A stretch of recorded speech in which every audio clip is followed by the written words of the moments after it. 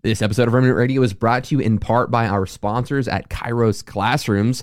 Have you ever thought about learning a biblical language as a supplemental tool in your biblical studies? Well, Kairos Classrooms offers real classroom environments with classmates and a live instructor who can help teach you biblical languages, both Greek and Hebrew. You need to check out Kairos Classrooms today. The price for a single semester is crazy affordable for anyone, so check out the links in the description and use promo code REMNANT to get 10% off Kairos Classrooms. Check out Kairos Classrooms today. Discount code REMNANT, REMNANT, to get 10% off your semester. Hey everybody, welcome to the wonderful world of Remnant Radio. In this program, we're talking about the hit film, the documentary Cessationism. We're specifically responding to the sections of the video on prophecy.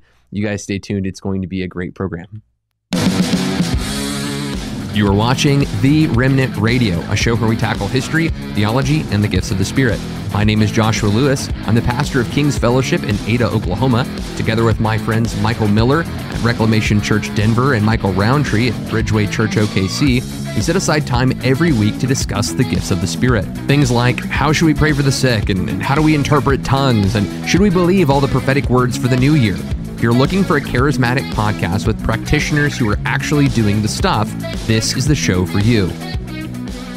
Well, we've got a great program for you guys today.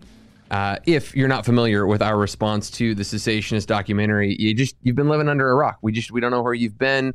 You need to be tuning in. We've got a playlist going. We got Dr. Sam Storms on the playlist. We've got the three of us obviously on that playlist. Next week, next week we're going to be interviewing Dr. Michael Brown. He's going to be engaging with this playlist as well. We're trying to be as faithful as we can to engage with all of the, I want to say arguments, but they're not really arguments. They are more like the cessationists are saying things about continuationism without really engaging with the things that we're saying and teaching. They do quote Wayne Grudem here, but they don't seem to engage with the proof texts. That he doesn't just say this is what prophecy is, but then he gives biblical examples for why he believes this about prophecy. Those things just aren't engaged with in the documentary.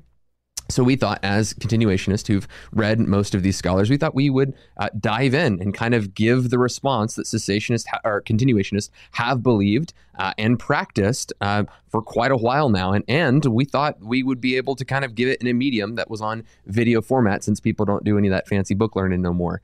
I want to introduce you to my co-hosts. Michael Roundtree, do you have anything you want to say about today's program that would be important for the introduction of our discussion? No, nothing important. I just love your little fancy book learning. I think you got that from the Lutheran satire on the Trinity, the YouTube video. Probably right? did. I don't need none of your fancy book learning. Which, if you haven't seen that, that's like one of the best. So good. I haven't seen it. Look up Lutheran satire on the Trinity. Surely you have. You've never seen that. That's modalism, Patrick. Patrick. Oh wait, maybe I have. Maybe I have seen that. Yeah, I don't know. You would know. It's been a bit. Anyway, other than that, hey, it's Reformation Day. I have a reformer. He's kind of cut off right here. There's Calvin right there. Reformation Day. So, every Reformation Day, people celebrate it by knocking on my door and asking for candy. It's kind of a weird deal. Do you ever actually give them a trick instead of a treat? No. Like set fire to their basket or something? No. It's like the reverse of like the brown bag on fire on the porch.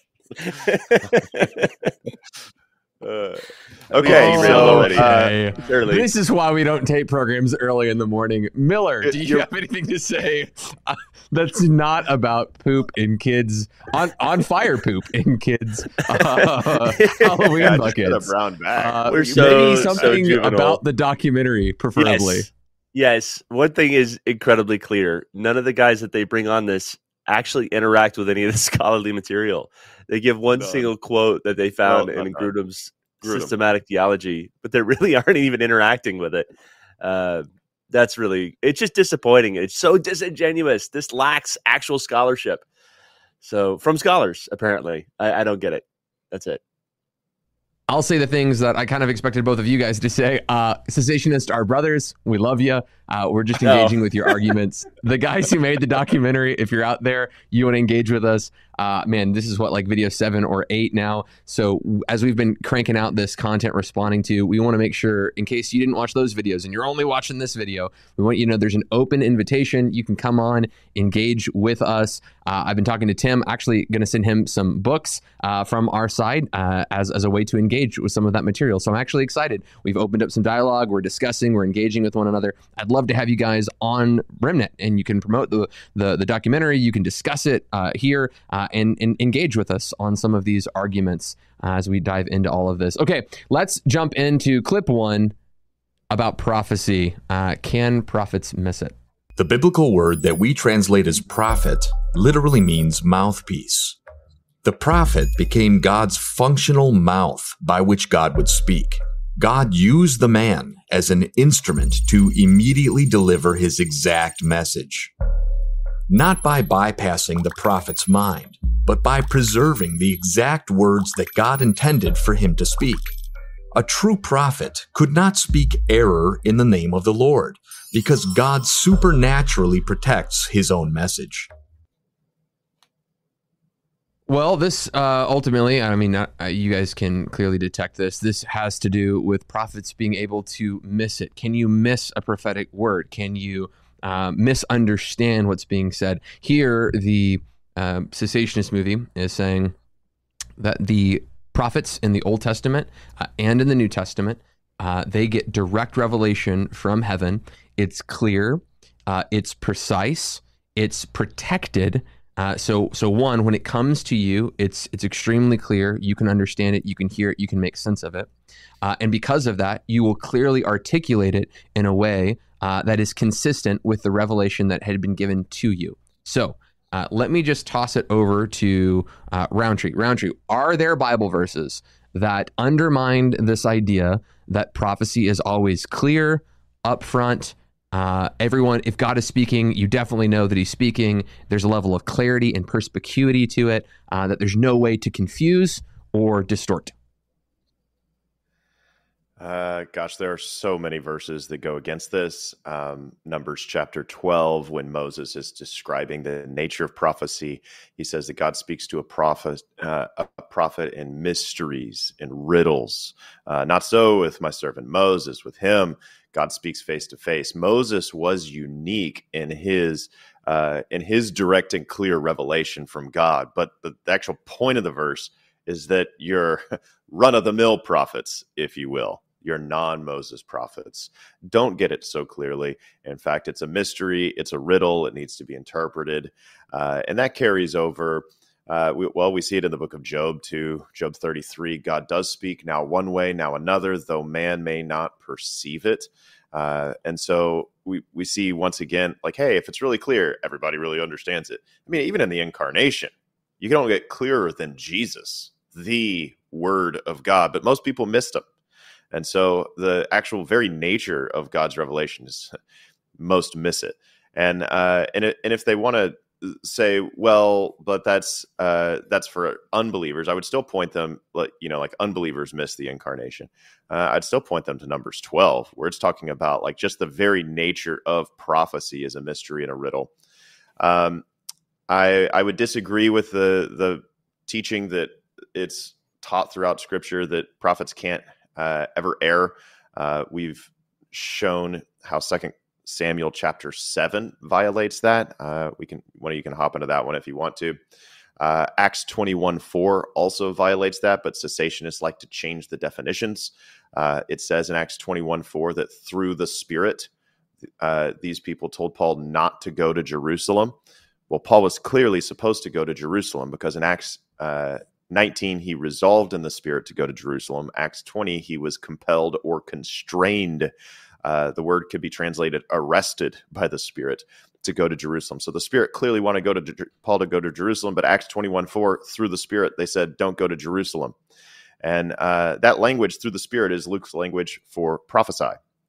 He uses the same language in Acts 11 of Agabus, when Agabus says through the Spirit that there will be a famine coming over the entire Roman world. Every cessationist says, oh yeah, he's prophesying there. Well, he's prophesying, and that's Luke's language for it, through the Spirit. So Acts 21:4, through the Spirit, they command or they say, don't go to Jerusalem, and they're wrong. They miss a prophecy. Well, what's happening?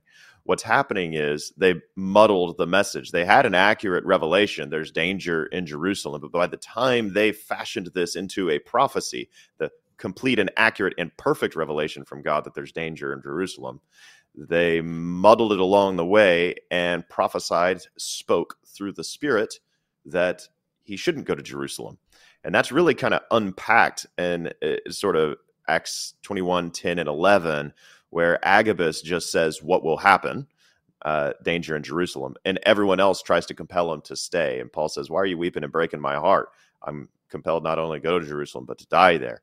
And so Luke is kind of unpacking in this section of verses, Acts 21, 1 through 11, what prophecy looks like in the church. And the way it looks is prophets can muddle the message, and it doesn't make them false prophets. And what cessationists want to do is they just want to say, that wasn't prophecy. Well, then what do you do with Luke's parallel language in Acts 11 through the Spirit?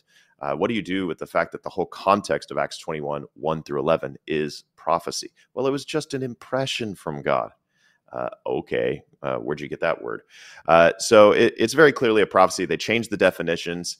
A couple of more things, and I'll get off my soapbox. They say, hey, the prophet, this Hebrew word, it means he's the mouthpiece. Totally agree with that. Prophet's a mouthpiece of God. You can't extrapolate from that because he's the mouthpiece that he says everything perfectly. That's an extrapolation you made up. Think of it like this. The church is the body of Christ. That means that we express Christ on the earth. Let me ask my cessationist brothers and sisters, do you express Christ on the earth perfectly? Does your church express Christ on the earth perfectly? Does the universal church of Jesus Christ express Christ on the earth perfectly? No, we don't. No, it's an image that communicates the body of Christ. We express Christ, not necessarily perfectly. Mouthpiece. Yes, we communicate God's words, not necessarily perfectly. That's an extrapolation based on your own interpretation. We would have to go to other passages of Scripture to come to that conclusion. I have more, but I'll give you guys time to talk. Yeah, let me dive in with just some verses about Revelation coming in a kind of muddled way. You quoted Numbers, you quoted Job, talking about how God speaks here way, their way, though man may not perceive it. I remind listeners to go check out John chapter 12, where God speaks from heaven. I have glorified my name, I will glorify it again, right? And those who are standing by, some heard it thunder, some heard an angel speak, and then John records that it was the voice of God. So we have an account where this is actually the clearest form of revelation, the audible spoken word of God from the heavens, and people misunderstood what was happening. They misconstrued what was happening. We have in Acts chapter 10, Peter having a revelation. He falls into a trance, a kind of dreamlike visionary state where the pigs in a blanket come down from the heavens. And when they come down, it says that he is perplexed when he wakes up. What's the meaning of this dream? He was perplexed by it. He didn't understand what it meant. So again, we've got Old Testament verses, we got New Testament verses, and there's more than just that. These are just some to suggest that, hey, just because God is speaking doesn't mean that there is a level of there's a kind of inability to misunderstand that revelation. For example, here's a prime example. I'm holding within my hands a Bible. This Bible is God's written revelation. It is infallible. It is inerrant. This word, I believe, is living and active. There's not an error in it. It's carried down the message of the apostles and the prophets that's kind of co-written by the Holy Spirit and has been put into my hands. And yet, me and my Presbyterian brothers who are on this video critiquing continuationism, we disagree about baptism. Me and my other Christian brothers and sisters who are egalitarian, I disagree with them on this doctrinal issue, but they're my brothers and sisters in Christ. But we both disagree on what the written revelation of Scripture says. Some people practice intinction, other people practice a kind of memorial view of communion. Others believe in kind of a real presence. We all deliberate on modes and ways that we deliver communion and the meaning of what communion actually is. And yet the Scriptures are infallible and inerrant revelation. The doctrine of perspicuity doesn't mean that all areas of Scripture are perfectly understood and there can never be any form of confusion around the scriptures. The doctrine of perspicuity is saying that all things pertaining to a just life and a justified state and true faith and knowing the true God can be found and clearly understood in the scriptures. But it's not to say that all things are easy to understand.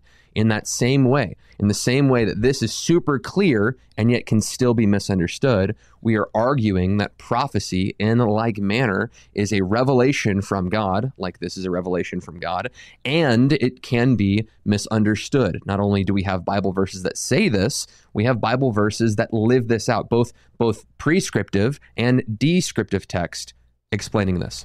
Miller, I have monologued, Michael has monologued. I invite you. Monologue. To monologue? I would actually argue that prophecy can be even more so easily misunderstood. The written word is actually word for word, whereas prophecy, we see Michael quoted that passage in Numbers 12. It says, with Moses, God spoke face to face, not so with all the other prophets. With them, dark mysteries, riddles, dreams, visions. But then you've also got Deuteronomy 34, which I find is really compelling because you've got Moses, who speaks with God face to face, handing the baton off to Joshua because he's not going to go across the Jordan. They have to go on without him because of the sin that he had committed. And so here it says, now Joshua, the son of Nun, was filled with the spirit of wisdom. This is at the very end of Deuteronomy, chapter 34, verses 9 through 12. It says, for Moses had placed his hands on him, and the Israelites listened to him and did just what the Lord had commanded Moses. No prophet ever again arose in Israel like Moses, who knew the Lord face to face. Catch the hyperlink here. Every time you go to 1 Corinthians 13 and you hear that the perfect coming face to face language, it's talking about this kind of interaction with God. He did all the signs and wonders the Lord had sent him to do in Egypt to Pharaoh, all of his servants in the whole land, and displayed great power and awesome might in the view of all of Israel. So it gives you a number of qualifiers for how Joshua was not like Moses. Moses got to hear God face to face, whereas Joshua didn't have that kind of interaction with God. It would often come, and along with all the other prophets and the subsequent line of prophets throughout Israel, none of them would speak with God face to face. I think of Jeremiah, who's one of the great prophets. In Jeremiah 32, throughout the book of Jeremiah, he's confronting the false prophets, which we'll probably get into in Jeremiah 23 in particular when we deal with Deuteronomy 18, which is one of their arguments in a later video. But at least in Jeremiah 32, you see Jeremiah, it says, the word of the Lord came to Jeremiah saying, go and buy this field that's in Anathoth. You have the right of redemption to purchase it. So he goes, he makes his way over to Anathoth. He runs into his uncle's son, also known as his cousin, who tells him, hey, buy this field that's in Anathoth. You have a right of redemption to purchase it. The land is yours. And then it says these interesting words. Then I knew it was the Lord. But then you've also got just a number of other prophecies with Jeremiah. Like he says, he looks over there and he sees Miller, unpack that for a second. Then I knew it was the Lord. Why are you bringing that up? Because it's because that Jeremiah didn't know that the word of the Lord that came to him was in fact the word of the Lord. Like I just want to make sure that the listener didn't skip past that. Jeremiah, the prophet who wrote one of the biggest prophetic books in the Bible, had God speaking to him, and he didn't know it was God speaking to him until he acted on what God told him to say and do. Right. And then you've also got Jeremiah early on in his ministry. He's looking at a tree. The Lord says, what do you see? He says, well, I see the budding of an almond tree. And the Lord says, you see correctly. And then he begins to explain what he's seeing. And it's actually like a play on words in the Hebrew that's going to prophesy to Israel. And then you've got other prophets like, I mentioned this because, again, he doesn't know what God is showing him. God has to unpack and interpret what he's actually seeing. You've got other examples like Daniel. I think Daniel 9 and 10 is incredibly compelling because here Daniel has been given this vision or dream. He has no idea what it means, right? So there's a lack of clarity around what God is trying to convey to Daniel, a well-known prophet. And matter of fact, the clarity, for 3 weeks, he's left in this state. Now, the moment he began to pray, there was an angel sent to give him an interpretation of this message. But that angel was even contested and was upheld by the Prince of Persia for 3 weeks. So there's like this battle in the heavenlies over this vision. And he has to go back and get, I think it was Michael the archangel to make it all the way there and give Daniel the interpretation. So for 3 weeks, Daniel's sitting on this word of the Lord, but he has no idea what it means, which is actually in fulfillment of everything that Moses talked about. With Moses, God speaks to face. With all the other prophets, it's muddled, it's riddled, it's dark sayings. And Michael, you were going to say something? Oh, well, yeah, but finish your thought. Oh, the point I'm trying to make here is when they say, you see the video, right? It's super clear. You see, God's word comes into their head and then right out their mouth. But they don't mention any of the process that's happening in their head, because it's not like God is speaking word for word as man speaks to man, face to face. He's actually speaking in a vision. And so this thing is kind of lodged in his head until God comes with another revelation and gives him an interpretation. And then oftentimes he's like, what do you want me to do with this? Oh, well, go Jeremiah and speak, and they're still not going to listen to you. Right. So there's a whole lot there. Like, I'm sure you would agree. Sometimes it would come in a vision. Sometimes it would come in a dream. Sometimes it might come in sentence structure, right. So like when they say the word of the Lord came to me, it probably did come in some kind of, we don't really know. It actually doesn't tell us how it came. Does that mean that they saw sentences? Does that mean that like God audibly spoke it and then they conveyed it? We don't know. But to your point, even when such a firm statement as the word of the Lord came to me is used in Jeremiah 32, Jeremiah doesn't know that he knows that it's the word of the Lord until Hananel offers to buy that field, which is how the story plays out. I don't know how they get around that. Yeah. The very clear statement, then I knew it was the Lord. This is a sequence of events. And the word then literally implies when he knew. He knew after everything had come to pass. And it all stands in contrast to the clarity or perspicuity of Scripture, where Paul says in Ephesians 6, like, hey, teach, he says, children, obey your parents. Like, he expects children to understand the Scripture. Deuteronomy chapter 6, the way we express our love for the Lord is by talking about these commandments with our children everywhere we go. And so the Scriptures are clear. They make wise the simple. But prophecy is muddled. It is mysterious. That's why they did miss and muddle the message in Acts 21:4. And some of these other places, as we've talked about before. One more thing, because Michael, you made a big point, and this is kind of the thought that was coming to me as you were speaking. You made a big point about the uniqueness of Moses. And amongst all the Old Testament prophets, I would say, yes, Moses was the most unique of them. But Samuel was also in a league of his own relative to other prophets. And in 1 Samuel 3, it says of him that none of his words fell to the ground. Now, if you're not studying these things, you just kind of read through that like, oh, wow, cool. Samuel was a great prophet. But you just keep reading. You don't think about it. But just pause for a moment and think about the fact that he says that. If the cessationist definition of prophecy is true, there's no reason to say it. It's a redundancy. The cessationist definition is no words of any true prophet ever, ever, ever, ever, ever fall to the ground. So then why does he say it? That would be like saying, so-and-so is a quarterback who throws the ball. So-and-so is a fireman, and he put out fires. And so-and-so was an accountant, and he crunched numbers. Like, wait, why are you saying that? Like, that's what an accountant does. That's what a fireman or a quarterback does. According to the cessationist definition, all a prophet does is they're just this mouthpiece of God that perfectly and inerrantly conveys God's words. For every single prophet ever in history, none of their words fell to the ground, says the cessationist. There's no point in saying that about Samuel. Now, the truth is of Samuel that when it says none of his words fell to the ground, the reason he says it is because it was exceptional. It wasn't just a job description. It was exceptional. Like, hey, this guy was a serious prophet. None of his words fell to the ground. Some of these other prophets, the implication is that some of their words sometimes did fall to the ground. But Samuel was exceptional among the prophets, and he oversaw a school of prophets. And you see this in the 1 Samuel 10, 1 Samuel 19. You'll see the same thing of Elijah and Elisha overseeing a school or a company of prophets, and beginning of 2 Kings 1 and 2 and 5 and 6, I think. So you see, like, there's this company of prophets, this group of prophets, but Samuel, as their head. None of his words fell to the ground. That's something that I haven't heard cessationists ever answer for. Honestly, I don't think most of them have thought about it.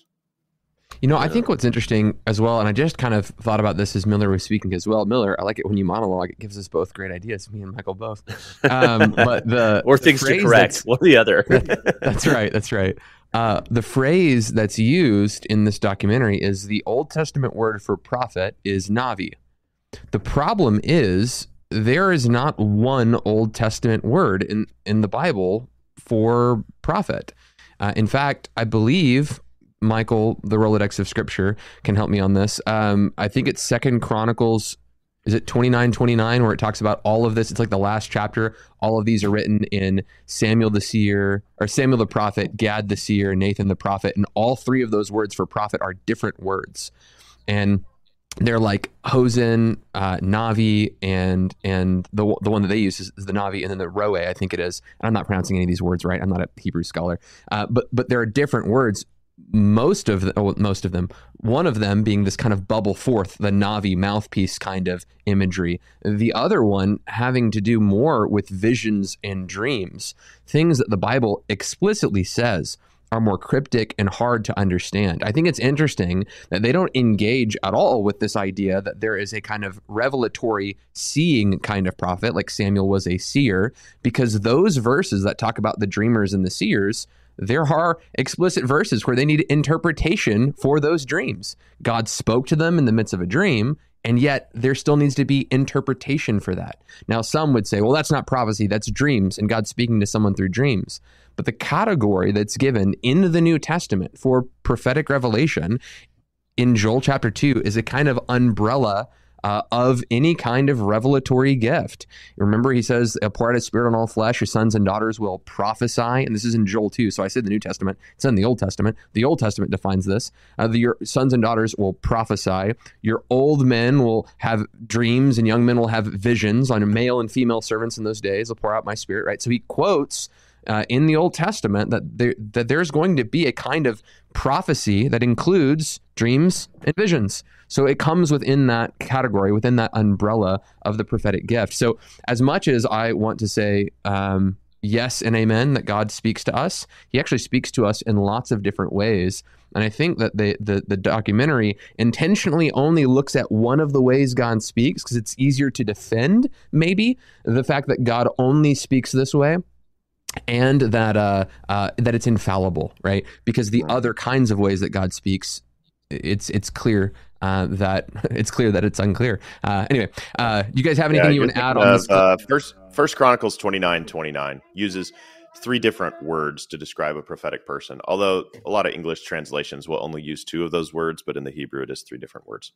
But yeah, Josh, let's go look at the next clip. Wunderbar. Thanks for looking that up, Michael. Appreciate it. Boom. And so those who come claiming to speak on God's behalf in the name of God with the very word of God are held to very, very, very high standards of accountability.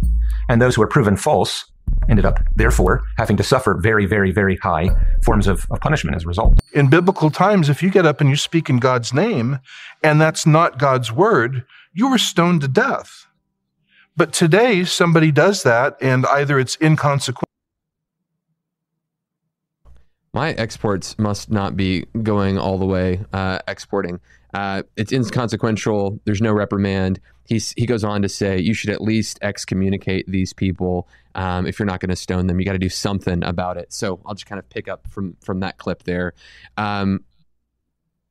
I would say on this front end, if my charismatic brothers and sisters are watching, I actually do want you to care about prophecy. I don't want you to care about getting up and saying, "Thus saith the Lord." I want you to care that there are a group of YouTube prophets that stand up and give vague and or false words every single year. And we just kind of pretend like it's not happening. We still do conferences with these people. We still buy their books. We don't write the publishers when these people keep propagating their content. Like I would say that as a whole, this is actually kind of a wake up call to the charismatic movement. Like we as a group need to kind of wake up and police ourselves. We've gotten into a place where if you do the stuff and I do the stuff, we won't critique one another in any way. We won't challenge each other, sharpen each other. But I think that has to stop, because the best argument for cessationism is bad exercises of continuationism, right? That's the best argument. And that's the only thing that, and by the way, it's an ad hominem argument. It's not a consistent, logical, biblically based argument. It's ad hominem. It goes after the character and practice of something rather than its biblical mandatedness in the scriptures, right? So it is ad hominem. So it's not a good argument, but it is absolutely the best argument, and the argument that is used in this documentary over and over again, because it's the only thing that can hold up this case. So for those of you who are watching, to the charismatic, to the continuationist, can we as a community kind of commit to a kind of zeal to protect this gift and pursue this gift, an authentic representation of this gift that is true and honest and dignified? I think that God is definitely calling us to do that. And I say dignified, I think you know what I mean. Not to use this flippantly for our own personal gain, which is certainly something that we see in the scriptures, and I think is happening today as well. Miller, it looks like you're trying to say something, but you are muted, my friend. You want to jump in there? Oh, yeah. I got kids that are getting ready for school and yelling at me from upstairs. He was making I got to get out of the basement, guys. Point. Just got to get out. Yeah, I was making a moot point. Very nice, Michael. Okay, so I think this is a good admonition, right? We do have way too many YouTube prophets out there that have absolutely no accountability. People are still buying their books, still watching their videos, and they need to stop. And this actually is reminiscent of what we see in Scripture with false prophets in Jeremiah's day. But we need to start with the argument. The biblical argument he's making is, hey, and in the Old Testament and the days, of Moses, if a prophet got a word wrong, that prophet was stoned to death. Okay, we don't actually see that. We see Deuteronomy 13 where it says if a prophet gets it right, and leads you to worship other gods, that prophet gets stoned. But when you look at the example in the Old Testament, do you know the only people they stoned were actually the true prophets? You don't find any false prophets being stoned. Now, that's probably a failure to carry out the law. I recognize that. So the other passage they're going to pull from is actually Deuteronomy 18. But let me back up to Deuteronomy 13. Because I think there's an important point to be made that's a learning point for all involved. People will look at the accuracy of a prophet and they'll go, ooh, ah. And that's what's so deceiving about a false prophet. It's not that they get it wrong. It's that they get it right. A person who's getting a prophecy wrong, I mean, it's easy to dismiss that person by and large. A person who's getting it right, now that's a little bit more scary and tricky to deal with, because that person is actually capable of deceiving you because of the power that's being displayed.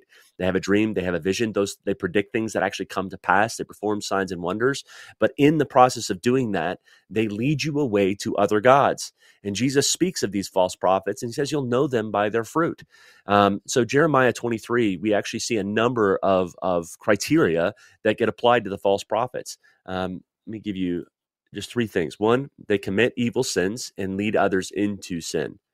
Okay. Two, they lead people away from God to other gods. And then three, they give encouragement to people who are doing evil with the result that they don't stop their evil doing. In Jeremiah's day, this is what was happening. They were prophesying peace, peace. Babylonians aren't coming. Don't worry about it. Everything's going to be fine. And yet Jeremiah has to confront these prophets and saying, hey, you're prophesying rebellion to God.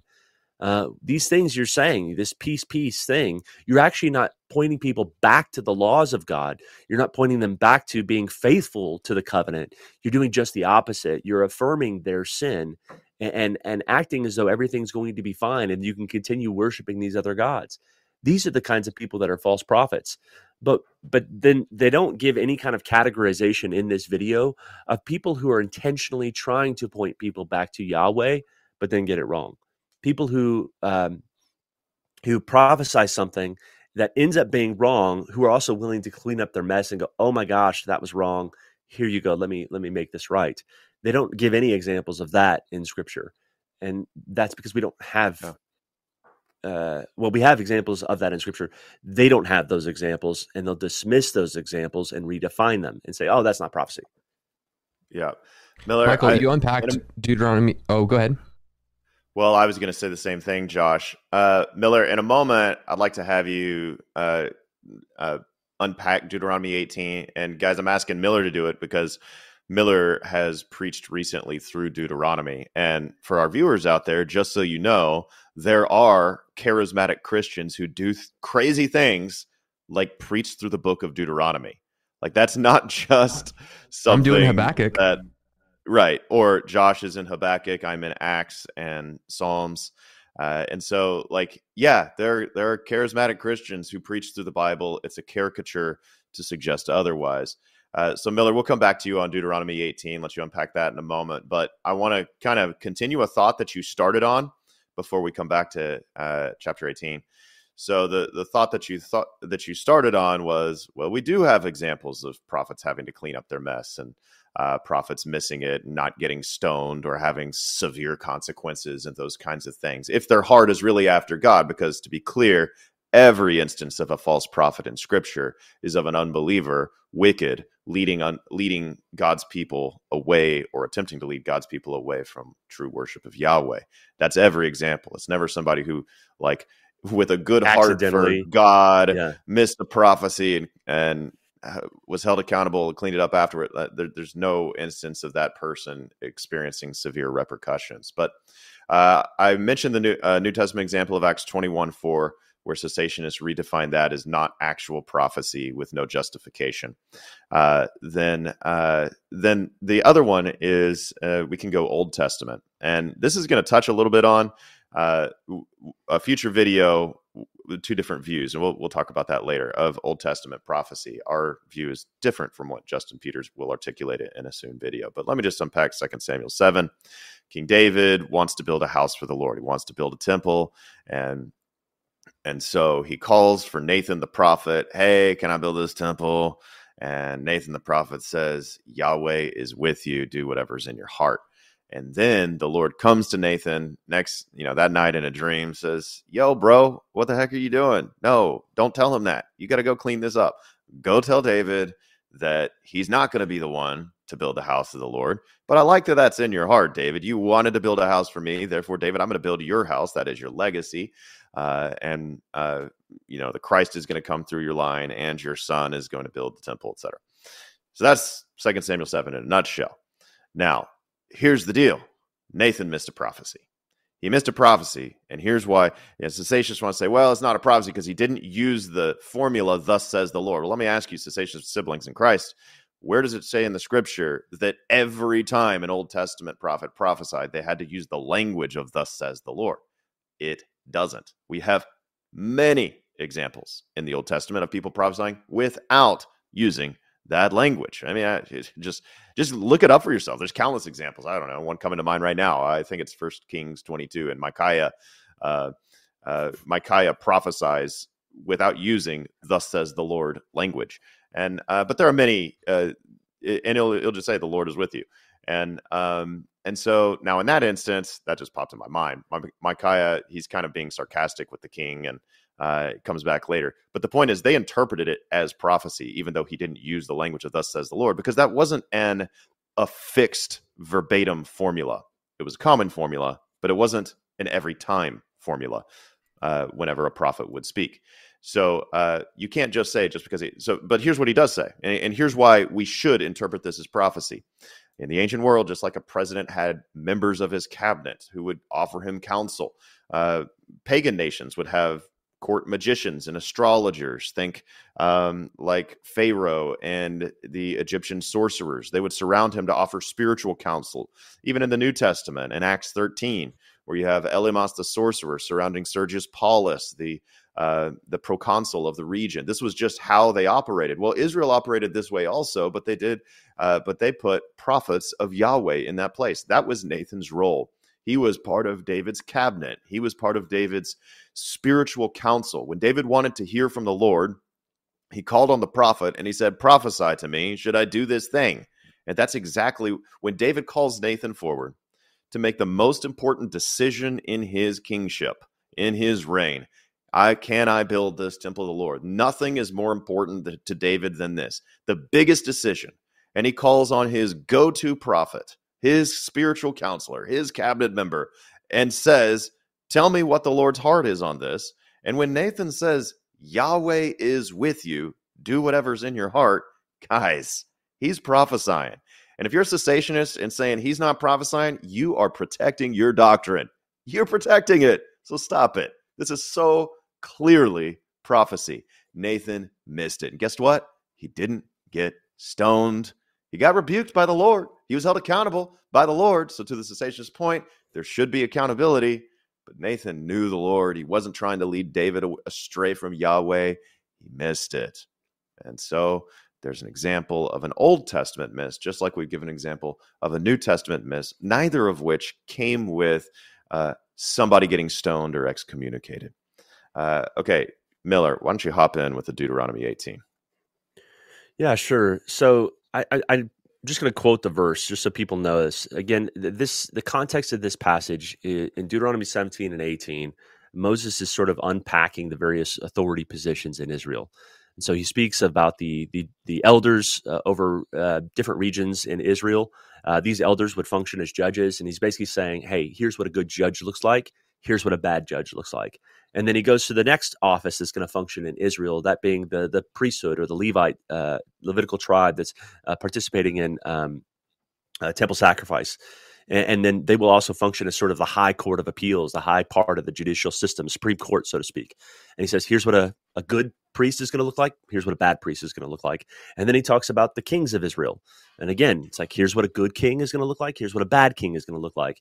And then he mentions prophets, which is another like sort of executive position, executive court, if you will, in Israel. Here's what a good prophet's going to look like. Here's what a bad prophet's going to look like. And so that's the context of this. This is Deuteronomy 18, verses 15 through 22. He says, the Lord your God will raise up for you a prophet like me from among you, from your Israelites. You must listen to him. This is in accordance with what happened at Horeb on the day of the assembly. You asked the Lord your God, please do not make us hear the voice of the Lord our God anymore, or see this great fire anymore, lest we die. Then the Lord said to me, what they have said is good.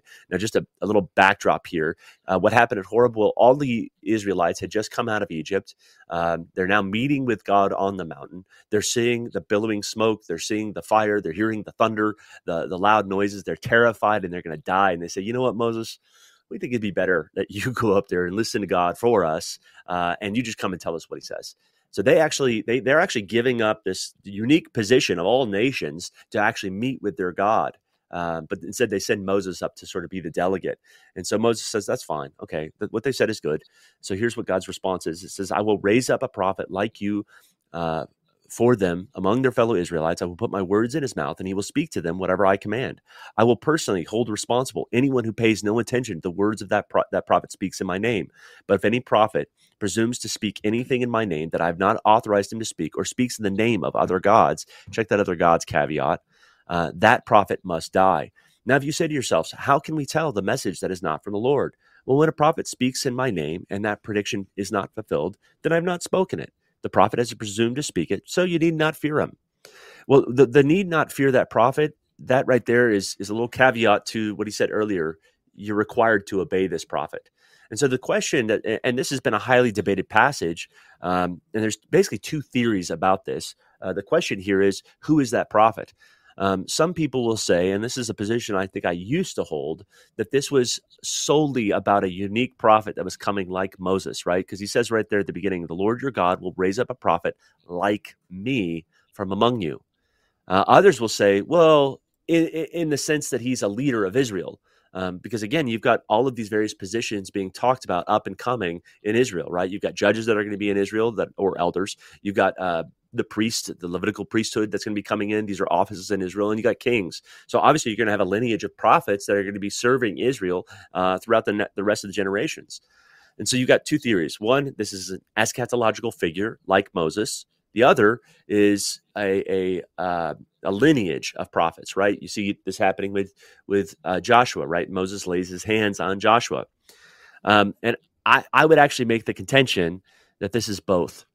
Matter of fact, all of those positions, all of the unique authority positions in Israel will be eschatological. right? Who is a judge able to judge perfectly, like the Israelites were commanded, the judges in Israel commanded to do? Well, the only perfect judge is the Lord Jesus. He's going to judge the nations.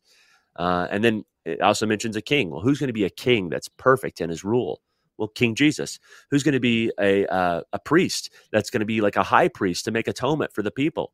King Jesus. He's going to be both the priest and the sacrifice. And then who's going to be a prophet that's perfect? Well, the prophet Jesus. And we know this because Acts chapter 3 spells this out. Peter says, hey, Jesus, he was the fulfillment of what Moses said, right? He's the prophet like Moses. So certainly this passage is referring to an eschatological figure, but it's also referring to a lineage of those kind of people coming. And so the question then is, well, if this person gets it wrong, is he speaking presumptuously? Shouldn't you kill this prophet? Shouldn't this fall into that Deuteronomy 13 false prophet category?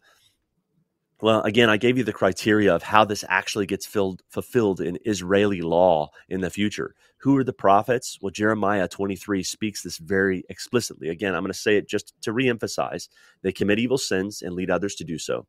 They lead people away from God to other gods. They give encouragement to people who are doing evil with the result that they do not stop doing their evil. You know what's not mentioned in any of these is a prophet who says something presumptuous, kind of like Nathan did when it came to building the temple, but then goes, oh no, he has a dream. He says, hey, Moses, David, I made a mistake. You're not the guy who's going to do it. What about that prophet, the one who's actually faithful to point people to the covenants, like Nathan, but who gets something accidentally wrong? A prophet who's intentionally trying to serve the Lord, intentionally trying to point people back to the covenants and be faithful to Yahweh worship. What about that kind of prophet who speaks presumptuously, but then immediately comes back and cleans up his mess? Is that prophet a false prophet? I don't think so. And you don't see that. The false prophets that rise up, we have examples of them. And again, go read Jeremiah 23. You're going to see plenty of examples, and Jeremiah 28. Many of, Hananiah being one of them, Ahab and Zedekiah being others. So did I unpack that all right, you guys? I know that was a little bit of a monologue for me. Fantastic. I would have interrupted you had you stumbled somewhere. I think you did great, man. That's one of the best things about doing Remnant is that we each have our own little hobby horses that we're able to pick up on, and we don't have to be an expert in everything. I could just let Miller do the Deuteronomy 13 and 18. You do a fantastic job unpacking that when you do it, man. Yeah. Anyway, I try to get through it fast too. I'm going to add this one little thing, and I think you did a great job, Miller. Even that word presumptuously, though, like it's tied to the word, like it's elsewhere translated, like arrogantly, proudly, like. And I was trying to look kind of like Jeremiah 23 and Jeremiah 28. Okay, well there you go. Yeah, but I've seen it in a footnote of the Bible before, presumptuously, like, or rebelliously, and so like even when it says like those who prophesy and miss it, or prophesy in the name of false gods, it seems and do so presumptuously, like it seems like that's all connected to me. Like you're speaking you're speaking these prophetic words, but it's out of this heart of rebellion. So it's not even like Nathan, like a good heart. It's like a presumptuous, rebellious, arrogant, insolent sort of heart seems to be the root of that. So I think that's worth adding in there. Cool. So should we watch another clip, Josh? I say we watch another one. Yeah, I think we're in a good spot here. We've got 10 minutes left before we've got to wrap this one, so we're going to have to give quick answers, I think, on this. We should be in our third clip for today. Charismatics will acknowledge that Old Testament prophets were held to a standard of 100% perfection. But they somehow say that, well, in the New Testament, prophets today aren't held to the same standard that the Old Testament prophets were. The charismatic scholar Wayne Grudem states that prophecy in ordinary New Testament churches was not equal to Scripture in authority, but was simply a very human and sometimes partially mistaken report of something that the Holy Spirit brought to someone's mind. Man, these clips, 2 seconds off the end really makes a big difference. I tell you what. Yes, so he is right.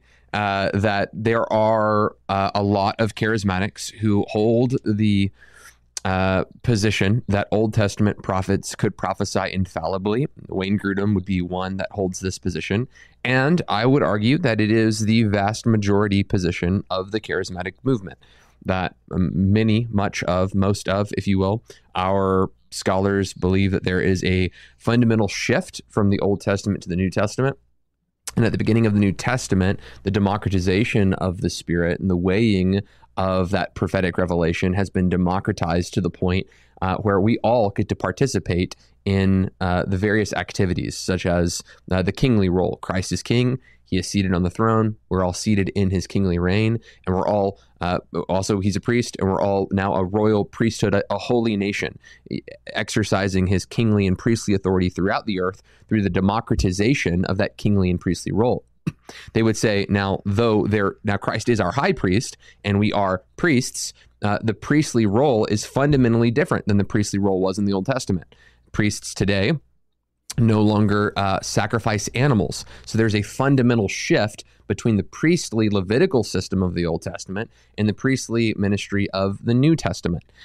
These charismatics would go on to say that there's a fundamental shift between the kingly rule of the Old Testament and the kingly rule of the New Testament. The kingly rule of the Old Testament, there is a kind of monarchical system, theocracy, if you will, where there is a king who's governing one specific nation, the nation of Israel. But now there is a democratization of this kingly role, where Christ is certainly the king and head of the church, but now we are all royalty in Christ, and we are administrating that kingdom role here on the earth, but not in one specific ethnic group of people, but this is now broadened throughout the earth. We are in all nations, all tribes and tongues. The kingdom is now being established, and there's a fundamental shift with the ministry of Christ's kingly and priestly roles that is being administrated through the church. They would then say, then therefore there is still a fundamental shift with the prophetic ministry. If there's a change with the king and the priest, why wouldn't it be the same that there's a changing in the prophetic ministry? The argumentation of Wayne Grudem and other scholars is that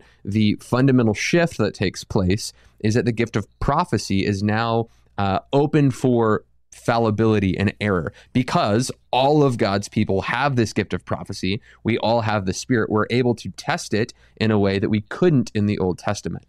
That being said, the three of us actually agree with the first two statements, I think, of kings and priests, but we do have a fundamental difference with Wayne Grudem and other charismatics when it comes to that third category. As you've already heard us say, we believe that there were prophets in the Old Testament who heard God and misunderstood God, and there were prophets who thought they heard God and spoke, and God said, no, I didn't speak, and they cleaned up their mess. So we actually think that there is continuity between the Old Testament and the New Testament. So the view that Wayne Grudem holds, and many charismatic scholars, we would call the discontinuity view, that there is a fundamental discontinuity and change from the Old Testament to the New Testament. We would hold what is called a continuity view. We actually believe that prophecy functioned in like manner in the Old Testament as it does in the New Testament. The fundamental shift that we think takes place is democratization. It's given to all of God's people and not just a select few individuals that are called prophets. All of God's people can hear him. He speaks, he leads, he guides, prophecy, dreams, revelation, various other ways God communicates. One of you guys want to pick up after that very long monologue? Oh, that's good. Yeah, so it would be inaccurate to say that all charismatics hold to the discontinuity view. We hold to the continuity view.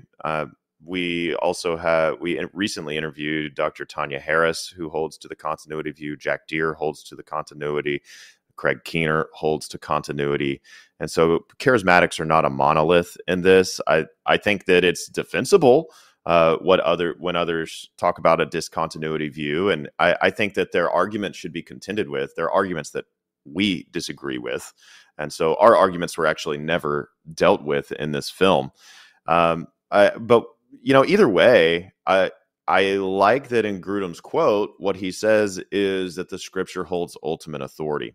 In my opinion, the continuity view is trying to hold on to scripture holds the ultimate authority. And so therefore, hey, there's this difference now, and I can maintain a higher view of scripture. But as one who holds to a continuity view, there's no reason why I can't in one breath say, Scripture has the highest authority of anything, like higher than any prophecy, as Paul says in the New Testament. If anyone is a prophet or thinks he is a prophet, let him acknowledge that what I say to you, Paul's writing Scripture, is the Lord's command.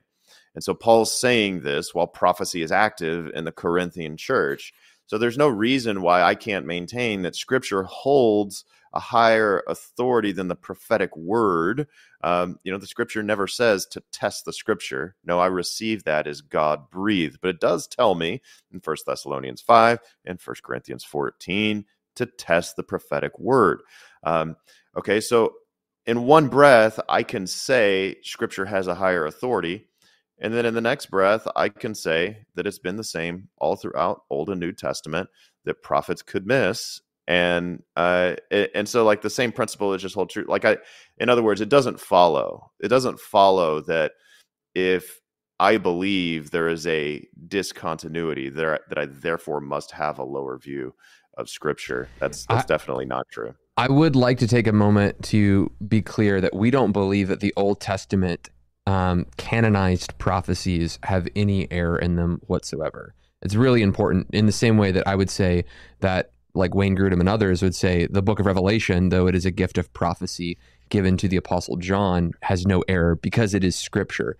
So when we look at the Scriptures themselves, we're not placing like Scriptures that are prophesying about the coming of Christ.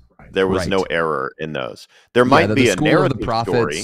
Have a different kind of authority in binding nature. Like the school of the prophets, I don't think have the same kind of authority as Jeremiah or Isaiah, because Isaiah and Jeremiah are writing Scripture in the same way that the Apostle Peter or the Apostle John is writing the book of Revelation. So there are indoctrinated Scriptures. I think you could probably compare this a lot like the Apostle Paul. He is teaching in a letter. No one is saying that teaching is infallible, but Paul's teaching to the church of Galatia that is written down in letters. Those letters, those words that he's writing down are canonized. We're just saying in the same way that there are prophecies that God uses the gift of prophecy, and that some of those prophecies are canonized. So I want to make sure that that's clear, and we are not saying that any of the Scriptures err in any way. Miller. For sure. Yeah, I've got to jump off. I got my meeting with my elders right after this, so I'll give this as my final closing thought. One of the things I like about Justin Peters and the Cessationists is they're trying to protect the integrity of the Scriptures, that the Scriptures are the authoritative, and they don't want that to be undermined. Honestly, I think that's the major battle that all cessationists are trying to fight. They're trying to protect the Scriptures from another Joseph Smith coming around, founder of Mormonism. And I'm with them on that. I think they err in that they undermine the gifts of the Spirit, and they undermine the pneumatology and work of the Spirit for the modern age. And in doing so, they're overreaching, and this is a very egregious error, because they're sort of neutering the work of God through the power of God. They're removing the power component of our ministry by doing this. Now, that said, again, I like that they're trying to protect the Word of God, but I think you could protect the Word of God without having to throw away the gifts of the Spirit. Like we just said, we do not think that prophecies given by a prophetic person or a person endowed with a prophetic gift are authoritatively on the same level as Scripture. Michael gave that passage already in 1 Corinthians 14, where you see both Scripture and prophecies given being compared to one another. One meant to be accepted, that being the Scripture, just taking carte blanche. The Scripture is the Word of God. Prophecies meant to be judged. And you see again in Thessalonians, hold fast to what is good, abstain from what is evil. And this is in reference to a prophetic word given. And the other thing that's important there in that passage is he says, hey, don't despise prophecy. Well, what exactly are cessationists doing today? They're despising prophecy. And then what does it say right after? Don't despise prophecy. Don't quench the Spirit, which means to do one is to do the other. And so de facto, cessationism, by its very nature, despises prophecy and quenches the Spirit, which are two things we are told explicitly not to do. Again, I love that Justin Peters wants to protect the Scriptures and the authority of the Scriptures. I want to do the same, but I don't have to throw away the gift of prophecy to do so. And that's it. Good. Yeah, It's and also just to maybe give Ed Miller, thanks for joining us. Miller's going to go join his elders meeting now. We're all pastors. We have lives besides podcasting, just so you know. But just to give some comfort to maybe the person who's on the fence, who's like maybe nervous about the Joseph Smith. Sorry, Justin, I'll never confuse the two of you. The Joseph Smiths of the world popping up and writing new books and coming with these new fancy revelations that contradict the scripture. Here's the deal, and here's why it's not a slippery slope from continuationists to Joseph Smith by any stretch. First of all, like all throughout church history, the church has mostly been continuationist. That's first of all. But I would also say this, and here's what makes Joseph Smith a unique case. First of all, the Book of Mormon contradicts the Bible. And so the continuationists can say written revelation always trumps spontaneous revelation. So Joseph Smith comes around and Moroni told me this, and I saw these golden tablets, and here's the new book, and suddenly his new book says that Jesus is not the eternal God and the second person of the Trinity, and suddenly his new book says, by the grace of God, you're saved after you've done all that you can. And it teaches this salvation by works. His new book comes around and it teaches these anti-Christian, anti-gospel teachings. You can say, okay, if a prophet, supposedly, quote, air quotes, prophet does that, they're not a prophet. Don't listen to that person. They're the one that's rising up, Deuteronomy 18, leading people away from the one true God. So one, Joseph Smith teaches against the scripture. Two, Joseph Smith adds to the scripture. And continuationists are going to be against that. They're going to be against adding to the scripture. Hebrews chapter 1 says that in times past, God spoke to us through the prophets, but now he has spoken to us through his son. And so we don't get any clearer than Jesus. And so I don't need Joseph Smith to come in and give me a new teaching about the ways of God, because I've already seen Jesus revealed in the scripture. And so that's why we say, hey, the canon is closed. We don't need to add to it. The window has been sufficiently defogged. I see clearly. I see Jesus. And so, and now to respond to the cessationist who says, yeah, exactly. That's why we don't believe in contemporary revelations anymore. And here's what I would say. Like, the spontaneous revelations that I believe in are not adding to the scripture. They're not creating new teachings. We're not teaching through prophecy new things that Paul didn't know, new things that Jesus and the apostles didn't know. No, if anyone's doing that, they're adding to the Bible. That's not what continuationists do. Or if they do, they are in error and probably in heresy. Okay, but like a true continuationist, and the vast bulk of the movement who haven't veered off into that kind of error are saying, no, the scripture is the ultimate authority. We're not adding to scripture. And if we do allow for spontaneous revelation, it's because the scripture teaches us to allow for spontaneous revelation. However, that spontaneous revelation is not binding on the conscience of all Christians everywhere or all people everywhere, as the scripture is. It is categorically different. It might be God speaking to an individual about this or that outcome. It is not God speaking to all individuals everywhere like the scripture does. It is not a new teaching, and that's what is unique about the scripture. So I would say a continuationist with good doctrine is not going to be endangered by a Joseph Smith. And the greater danger is that we don't allow for spontaneous revelations, and therefore we disobey the scripture and don't make space for God to speak to us and miss what he said. And so we're advocating for a position that says, let's allow for spontaneous revelation, as the scripture says, so we can obey the scripture, make space for God to speak to us by the Spirit, as the scripture commands. However, let's not add new teachings to the Bible. There is a space in the middle. I want to appeal to those who are on the fence and say there is that kind of space.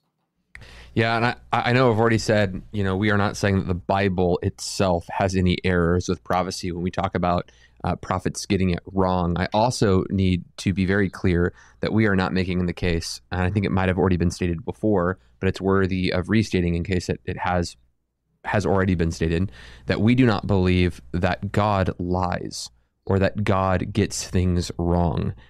If there is a prophecy that goes forward and it is incorrect, there are a couple of options. One, God didn't give the prophecy. That's high probability, right? 2, the prophet heard God and misunderstood what was being said. I think that you can look at Acts, for example, where they urged him in the Spirit to do something. It's clear that the Spirit was saying there is danger ahead, and they added some application to that didn't come from the Lord. And then I guess finally, the other option is that there's something to be said of contingent prophecies. There are prophecies in the scripture given typically over nations that when the whole nation repents of them, that God relents over that disaster, or the inverse of that, where God promises blessing, but then the nation goes into immorality and evil and wickedness, and then God relents of that word. And I would say that would be the rarity, not the norm. So the options that we have when a prophetic word is given and it's wrong, we talk in terms of this. We have a revelation. God speaks, dream, vision, word, something to that effect. God speaks in the way that he speaks. We've already said riddle, dark saying, hard to comprehend. Frequent Bible verses that say this, okay? God's revelation. Then that's our interpretation, our trying to make sense of the word. Peter on top of the tanner's house, and he's perplexed. What does this mean? You have Daniel. He has this vision, dream, and he's trying to figure out what it means. He prays and fasts to get the interpretation of that vision and dream. The bread baker, the cupbearer, they have, or even the Pharaoh over Egypt, they have dreams, but they don't know what it means. God is speaking to them, and there's this process of interpretation. So a revelation comes from God. There's an interpretation where human people are trying to figure things out, and then there's an application of how they're going to apply that to their life. So if a prophet gets it wrong, certainly it could not have come from God. It's totally possible that it didn't come from God at all. It's totally possible that it was a contingent prophetic word. But even furthermore, if the prophetic word was actually from God, there is still room for error in the interpretation of that revelation, and also in the application, the way that we apply that revelation. So want to make sure that we go out of our way to explain that. But we are at time. We've got to wrap this up. Very excited to bring Dr. Michael Brown on our program next week to discuss these videos. So if you haven't already, hit the subscribe button, like the video, and make sure to watch next week's program at 4 p.m. Central Standard Time. We're going to be coming out with another video responding to cessationism. We've got great content coming up next week. We are interviewing Tim Mackey. Is that right, Michael? Tim Mackey on Monday? I believe so. Very excited for that. So you guys stay tuned and jump in on that Bible Project interview where we're talking about the Sermon on the Mount. If you want all of our notes from this cessationist response video and all of the other ones that we've done, I would encourage you to subscribe to the newsletter. There's a link for the newsletter in this video. We send out an email once a week. We don't spam you. We just let you know what's going on with Remnant when it comes to conferences, comes to courses, comes to deals that we're releasing for those things, but also study notes and resources and places to expand your learning, recommended books, blogs, those kinds of things. Check it all out in the newsletters, once a week email. We'd encourage you to do that in the links below. Michael, anything else? Did I miss anything? That's it, man. That's it. So sorry it wasn't live today. We're traveling tomorrow, which is today for you as you're watching it. We're traveling on Wednesday, so we pre-recorded this show. We like to interact with you guys in the live chat. But yeah, guys, so thanks so much for joining us. God bless you. Find those links in the description, and stay tuned for more cessationist videos coming out soon. God bless y'all. Have a great week.